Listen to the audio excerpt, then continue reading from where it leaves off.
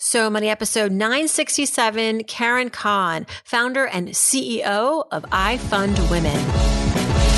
You're listening to So Money with award-winning money guru Farnoosh Torabi. Each day, get a 30-minute dose of financial inspiration from the world's top business minds, authors, influencers, and from Farnoosh herself. Looking for ways to save on gas or double your double coupons? Sorry, you're in the wrong place. Seeking profound ways to live a richer, happier life. Welcome to So Money. No early stage proof of concept founder should go into debt funding their thing. You just shouldn't. 92% of startups fail, and that's totally fine. But what isn't fine is failing going into credit card debt. You're listening to So Money, everybody. Welcome back to the show. You just heard from Karen Kan. She is the founder and CEO of iFundWomen. Anyone out there looking to raise money for their startup, not sure what to do about it? Because as we know, so few of the startup seed money goes to women, right? We're working on it. In the meantime, what do? Do you max out your credit cards? Do you take out personal loans? Our guest today, Karen Kan, says absolutely not. And she is now providing an alternative called iFundWomen, a fundraising ecosystem for women-led startups and small businesses. I love Karen. I love everything that comes out of her mouth. I think she is a top-notch thinker. She is an icon. She has spent years in her career working at various major companies with top roles from Google to AOL. She's on the board of advisors of Girl Rising. She's also on the Springboard Media Council. She's highly respected and she's making a difference. She's a wealthy woman making a difference and helping the next generation rise up. Here's Karen Kan. Karen Kan, welcome to So Money, my friend. How are you? I'm doing great. How are you doing? Great. So serendipitous that we are doing this episode. I mean, we ran into each other for the first time a few weeks ago at Women on the Move, which was, I've been telling my listeners about this JP Morgan initiative to provide inspiration to their female employees and clients around career and professional life and personal advice. And it was an incredible event. We were lucky enough to be seated pretty close to one another, started talking. Turns out we were both sort of fans of each other from afar. Yep, absolutely. And by the way, that JP Morgan Chase event was pretty unreal. I was kind of shocked. I was so inspired by it. Me too. They set the bar. It's unbelievable. I loved seeing specifically how many diverse women senior leaders that they had who roll up to Jamie. I didn't know that. I've been banking with Chase for both business and for my own personal stuff for honestly 20 years since I moved to New York. And I didn't realize how mission aligned they were to me and to iFundWomen and the things that I care about, which is obviously women in the C-suite, women investing in women entrepreneurs. So I was fired up to be there. Same. I mean, Gwyneth Paltrow, what they had. I was dying over her. I'm a long time fan, first time, long time. You know what I mean? Mm-hmm. And as an entrepreneur, I loved how she just kept it real. Yeah. And it really struck me when she was saying she had a hard time raising venture capital in, people wanted to take selfies instead. It was like a bait and switch meeting. Sure, we'll talk about your business, but can I get a selfie for my wife? Exactly. Well, that's what happened on Sand Hill Road. So she raised, her first sort of angel friends and family round from her friends and family, right? Because she's Gwyneth Paltrow. But then when she got into a real, her A round, she was going back and forth, schlepping down to Silicon Valley to Sand Hill Road and only to take selfies for people's wives, which I think is really, I was quite astonished at that. And I appreciated her candor because it is hard to raise capital for female founders. I mean, the numbers are egregious. We can just jump right into it. Yeah, I mean, this is a perfect segue to jump into iFundWomen, which is the company that you founded. You're the CEO. iFundWomen is a fundraising ecosystem for women-led startups and small businesses. It kind of takes the crowdsourcing platform and translates it into the startup life, specifically women, female founders. How did you come up with this idea? And I understand, because this is, these are startups and this is crowdfunding, that the amount that you're raising, we're not talking millions of dollars, right? It's seed money. Yeah, absolutely. And it's not just crowdfunding, which is the cool thing. So the problem that we're working on solving at iFundWomen is that, and every founder will tell you this, that there's a complete lack of funding options for early stage entrepreneurs that don't put you into debt. So only 1% of all companies, regardless of the gender of the founder, will ever raise venture capital. 1%. So what do the other 99% of startup founders do to get their visions off the ground? They max out their credit cards and they take out loans. And we dogmatically believe at iFundWomen that no early stage proof of concept founder should go into debt funding their thing. You just shouldn't. 92% of startups fail, and that's totally fine. But what isn't fine is failing going into credit card debt. And the reason that, my co-founders and I started iFundWomen is because we were our own customer. We are thy customer. This is our second startup. Our first startup was a spectacular failure. And we did everything backwards. So I grew up at Google and YouTube. That's where I worked from my mid-20s to my mid-30s. Then I went over to run video monetization at AOL. So I'd always worked in big tech companies. And I can tell you that working at Google did not prepare me to be a startup founder or an entrepreneur at all. In fact, quite the opposite. I was brainwashed into thinking that my tech product had to be perfect from minute one. So there was no MVP, beta testing, learning, the way you really should do a startup, which is kind of lean startupping it. And we can kind of get into that, but just specifically why we started iFundWomen. So I was this founder out of Google and really was unprepared to very, scrappily and cheaply build an MVP that is ugly and put it out there for people to use and give me feedback on. And instead, I spent lots of my own money, definitely went into debt, funding this very sophisticated software that nobody wanted. And How do you go from that failure where you're in debt now to then willingly do it again? Solid question. So as a Hail Mary, so we were, when I say going into debt, I was, fortunate enough to have had my own money. So while, yes, I was putting money on my credit cards and I could pay them off because I was an early Googler and I'm rich, but that's not most people. And it kind of doesn't matter to the story. I was still spending my own money out of my savings or out of my, retirement account to fund my startup, which ultimately failed. So that's going into debt as well. Most entrepreneurs don't have the, luxury of having my career at Google and are just putting it on credit cards and they actually can't pay them. So as a Hail Mary to save the company, after 2 years of slogging it out, we did a crowdfunding campaign. And it was then that I realized, wait a minute, why isn't everybody telling entrepreneurs, especially women entrepreneurs, who, by the way, are better at crowdfunding, because crowdfunding is about storytelling and marketing and selling. Why isn't everybody talking about crowdfunding as the first stop on every entrepreneur's journey to prove demand for their product or service before they invest in supply? And by supply, I mean wasting years of your life trying to chase an equity round or going into debt, or just wasting your time putting out a product or service that nobody wants, which was in my case. So I became like a crazy lunatic about the value of crowdfunding. And I started Googling, like every startup founder does, crowdfunding platforms for women. Came up empty, nothing. I was like, how can this be? Why aren't there crowdfunding platforms for women? And also, what I realized when we did our crowdfunding on another platform, there was no human there to teach us how to do it. And we just had to figure it out on our own. There was nobody to help you with your marketing and your video and all the pieces that you need to crowdfund, because crowdfunding is honestly just sales and marketing. But nobody tells you that. So we pivoted our team and we built it. And that's how iFundWomen came to be. Wow. Tell us how it works. So I go on iFundWomen. I'm a fledgling entrepreneur. I'm looking for capital. What are the success stories? I want to know how it works, but also how to know if I'm actually the right candidate. Yeah, that's a great question. So our market is every single female entrepreneur who is ideating, building, launching, pivoting, or marketing a product or service. There are 111 million of us around the world. So in terms of qualifications, you can just you can be idea stage, or you can be a Fortune 100 brand doing R&D.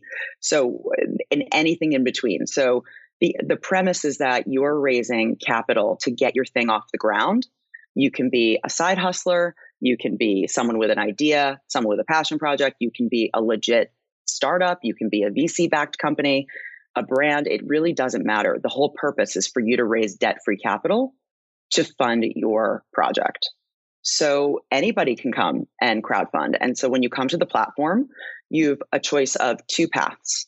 If you have crowdfunded before and you know what you're doing, you can get started raising money right away with our self-service platform. And if you need help and you've never done it before, you can click the Get Coaching button and you can sign up to get coaching from our humans who will literally teach you how to do it. We've built a whole suite of tools and products and services, both free and very inexpensively priced. You can go in two different paths, but there's tons of free resources and tools and humans to just literally help you do it. It's not rocket science. It's truly just sales. That's what I learned about crowdfunding. You are selling your product, your service, your mission, your vision, or your dream to people who you know in your personal, professional, or social network who want to buy into it in exchange for cash. That is technically what crowdfunding is. On top of that, we also offer grants to our crowdfunders. So there's an extra layer of capital. If you're a high-performing crowdfunder, you will be exposed to both grants that iFund Women does on a monthly basis, and also sponsored grants. So there's brands all over that want to fund female entrepreneurs. And so our sponsored grant program is relatively new, but it's taking off really fast because we are the conduit to female entrepreneurs who are building cool stuff. We're at this point now, though, in the fundraising era. It's been quite the boom for some people. For the 1%, it's been pretty good. Yeah. But now we're hearing about overvaluation, and I think the next shoe to drop. There's been a bit of a bubble, right? It's been pretty frothy. Yes. People just like giving money. I mean, on the one hand, it seems like no one's getting any money, and on the other hand, it's like, billion-dollar valuations. WeWork, Peloton. These are bigger companies, obviously, that are coming to you. But how do you think that impacts a platform like yours? Do you think that actually helps your business in terms of being able to help people? Because maybe now the traditional ways of getting capital are freezing up.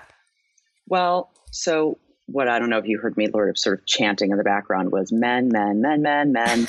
So okay, let's talk about the 1% of companies who are raising venture capital. Mm-hmm. In 2018, companies with a female founder received 2.2% of all venture capital dollars allocated. Companies with a founder of color received 0.2%.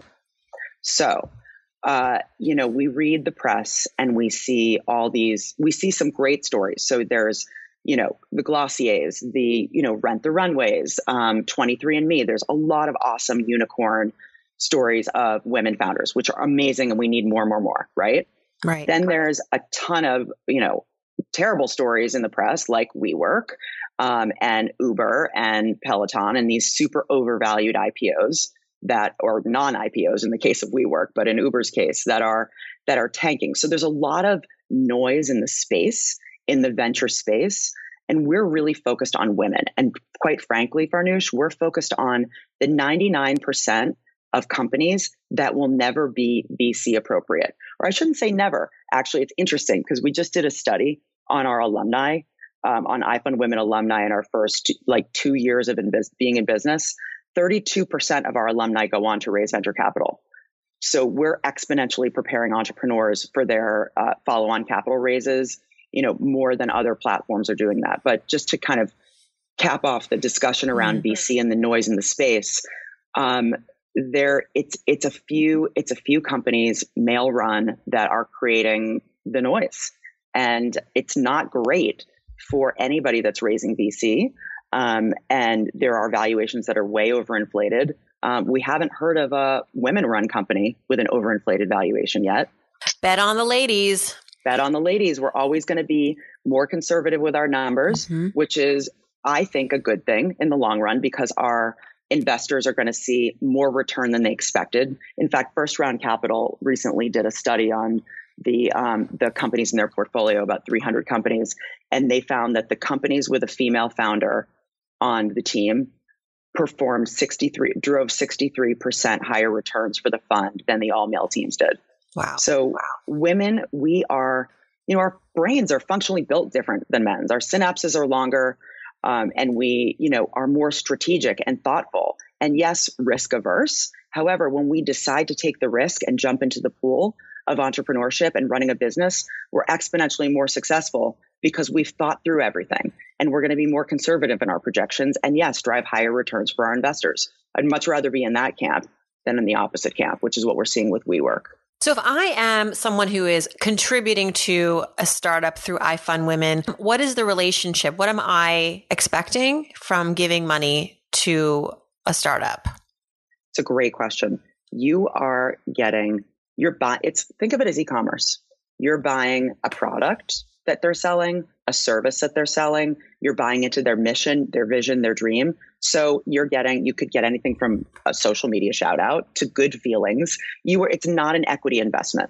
So there's two kinds of crowdfunding, and a lot of people don't know this. So I think it bears just talking about. There's rewards-based crowdfunding, which is what iFundWomen does, and which is what Kickstarter does, which is when you're selling your product, service, mission, vision, dream to people who who want to buy into it in exchange for cash. And then there's equity crowdfunding, where you're doing the same exact thing, literally, in exchange for equity in your company. So you could end up with 500 people on a cap table if you do equity crowdfunding.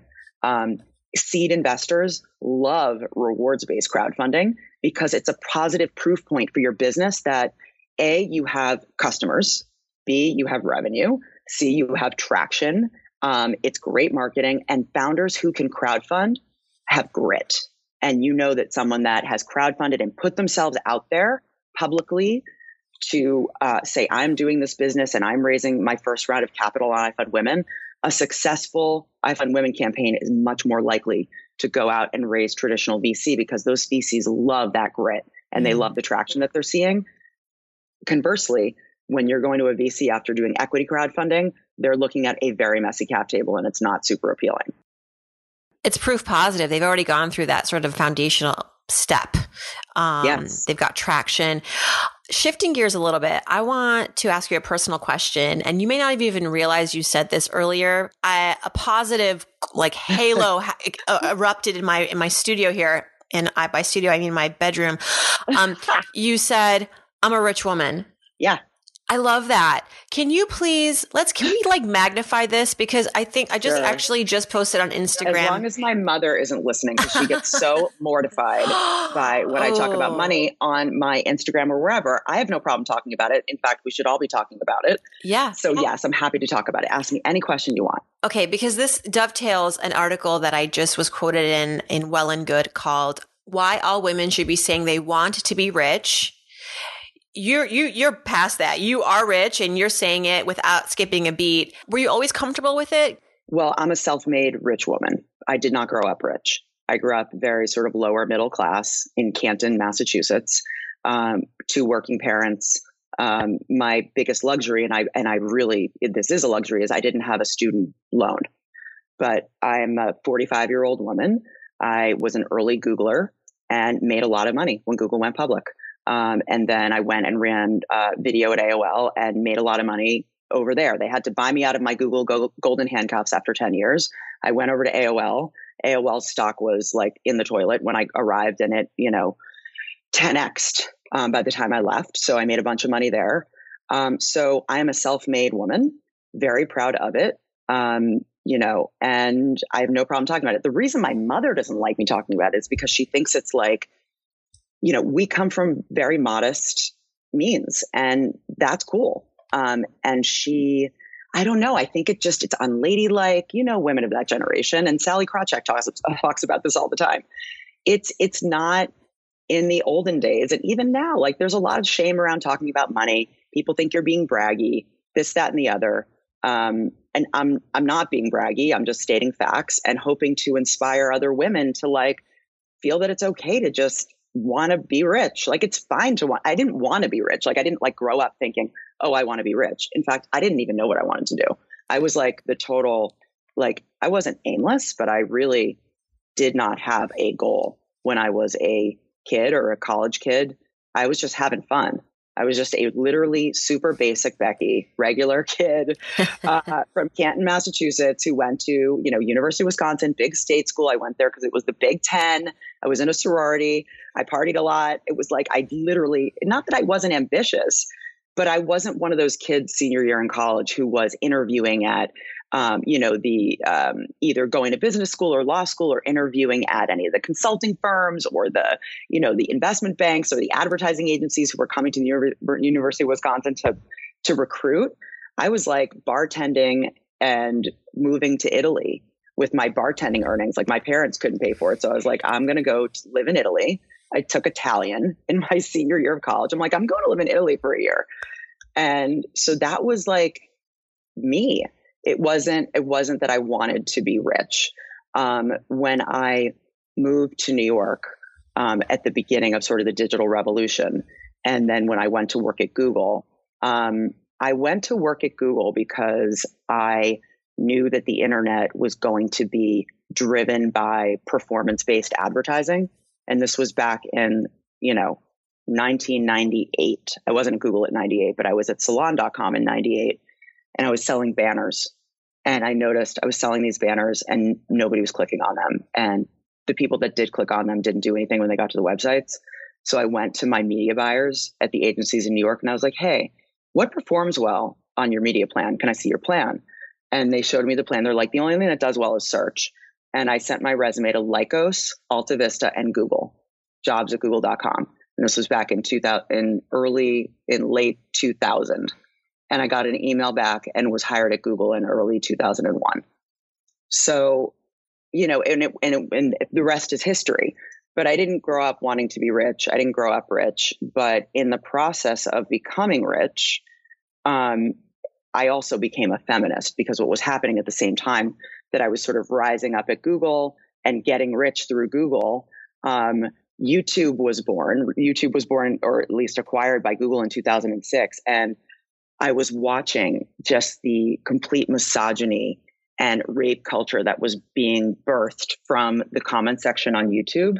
And I was working in sales at YouTube, monetizing creators. The only creators I had to monetize that had scale were young men, young white boys who were making gaming videos. That was my job, monetizing them. It was not fun. And Justin Bieber. Yeah, totally. I was like, I'm a feminist now. Like all of a sudden it all just came together. I'm like, wait a minute. I want to make money for women and women only. I have money. I know how that feels. It's freedom. It's power to make any decision you want. Mm-hmm. And I want that for female creators. So, my story isn't one that's like, I wanted to be rich. It was more like I got rich and I became a feminist at the same time. So then I have a big mouth. So that plus that equals that. Do you think you can be a feminist with a capital F if you're broke? Yeah. Yeah. Yes. Yeah. Well, what does feminist with a capital F mean to you? Well, okay. So this comes from an article that I helped actually a friend of mine write. I didn't write it, but we kind of came up with the idea together. She was trying to gel her thesis around this. And I was like, I think what you're trying to say is that you can't be a feminist if you're broke. And so to take a page out of that, what we really mean by that is, at the end of the day, money is power, and if you're a feminist and you don't have financial stability, it limits you from being able to create change for yourself and for others. You can't, for example, put money where your mouth is, right? Put money towards the people you want to elect. You can vote for them, but maybe you can't donate. You can't give to organizations that are going to support feminist ideals. You can't, invest in yourself because you're broke. So it's a very jarring statement. Like, really? What are you talking about? Of course you can be a feminist. Well, here's how. Philosophically, but tell me. So we consumers, all of us, vote with our wallets multiple times a day. So the easiest and best way to be a feminist is to literally shop women-owned companies and brands. Like, it is really not as hard as we think to shop from women-owned brands or women-led brands, or, so if we're in the drugstore where it is a little harder because you've got everything is pretty much owned by Unilever, P&G, Clorox, all the big CPG companies. So making decisions about buying products that are in the drugstore really kind of needs to be looked at through the lens of like which of these companies are treating their women employees the best, which have the best maternity leave policies, which are the most feminist companies from a big corporation standpoint, right? Then there's the buying local. Like if you're buying shampoo and you're buying, skincare and things like that, there are so many local women-made products that you can buy from. There's tons on Amazon you can buy from. So I think it's just being a more conscious consumer about buying women-owned as much as humanly possible. That's the easiest way that we can be feminists because everybody buys stuff. Everybody buys stuff. Yeah. We hold the purse strings, that's for sure. Yep. It is November, and I have done research that finds that when we're grateful for what we have, we actually can become richer because we have that consciousness and that appreciation. Yes. So this question is in partnership with our sponsor, Chase, asking guests this month, Karen, what is something that you're grateful for in your financial life? I love this question, and it's spot on. I am grateful for the seed investors that came onto iFund Women's cap table from the beginning and believe deeply in the mission and vision to bring early stage capital to the female entrepreneurs who need it and who deserve it and who are outperforming their male counterparts, but are working with so much less. So I am eternally grateful to our seed investors. And they know who they are. I'm not going to name them, but that's what I'm grateful for.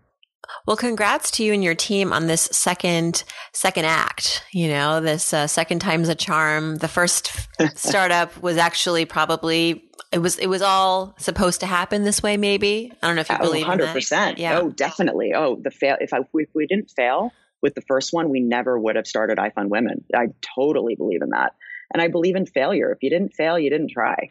What's the next step? Do you see a future where you're going to go even more for the piece of the pie that is venture capital? Do you want to incorporate that somehow in iFund Women, or you want to stick with the platform that you have? So it's a great question. So we're actually building more financial services and products and tech products for our entrepreneurs. So we've got lots and lots and lots of women entrepreneurs on our platform who need funding across their entire funding journey. So while it starts with crowdfunding to prove demand, then we're also doing grants post crowdfunding to give them even more startup capital. Soon to come is going to be a loans product, which is going to really change the way women are taking out loans for their startups, which is exciting, coming in 2020. And also shopping. So we talked about how anybody can be a feminist, no matter what, socioeconomic status they have, by buying things that are women owned. You will see a women-owned marketplace on iFund Women coming soon. So very excited about it. Karen Kan, thank you so much. It's been a pleasure to finally have you on the podcast. Thank you for having me, new friend. I mean, we need to take the show on the road or something. I mean, I could talk to you for hours. I'm learning so much. Thank you. You got it. Thanks so much, Farnoosh. I'll talk to you soon. Thanks so much to Karen Kan for joining us. To learn more about iFund Women, check out their website, ifundwomen.com. Karen is on Twitter at Karen Kan, CAHN. And the company is growing. This is just the beginning. Exciting to see where they head to next. Thanks for hanging out with me. I'll see you right back here on Friday for Ask Farnoosh. And in the meantime, I hope your day is so money.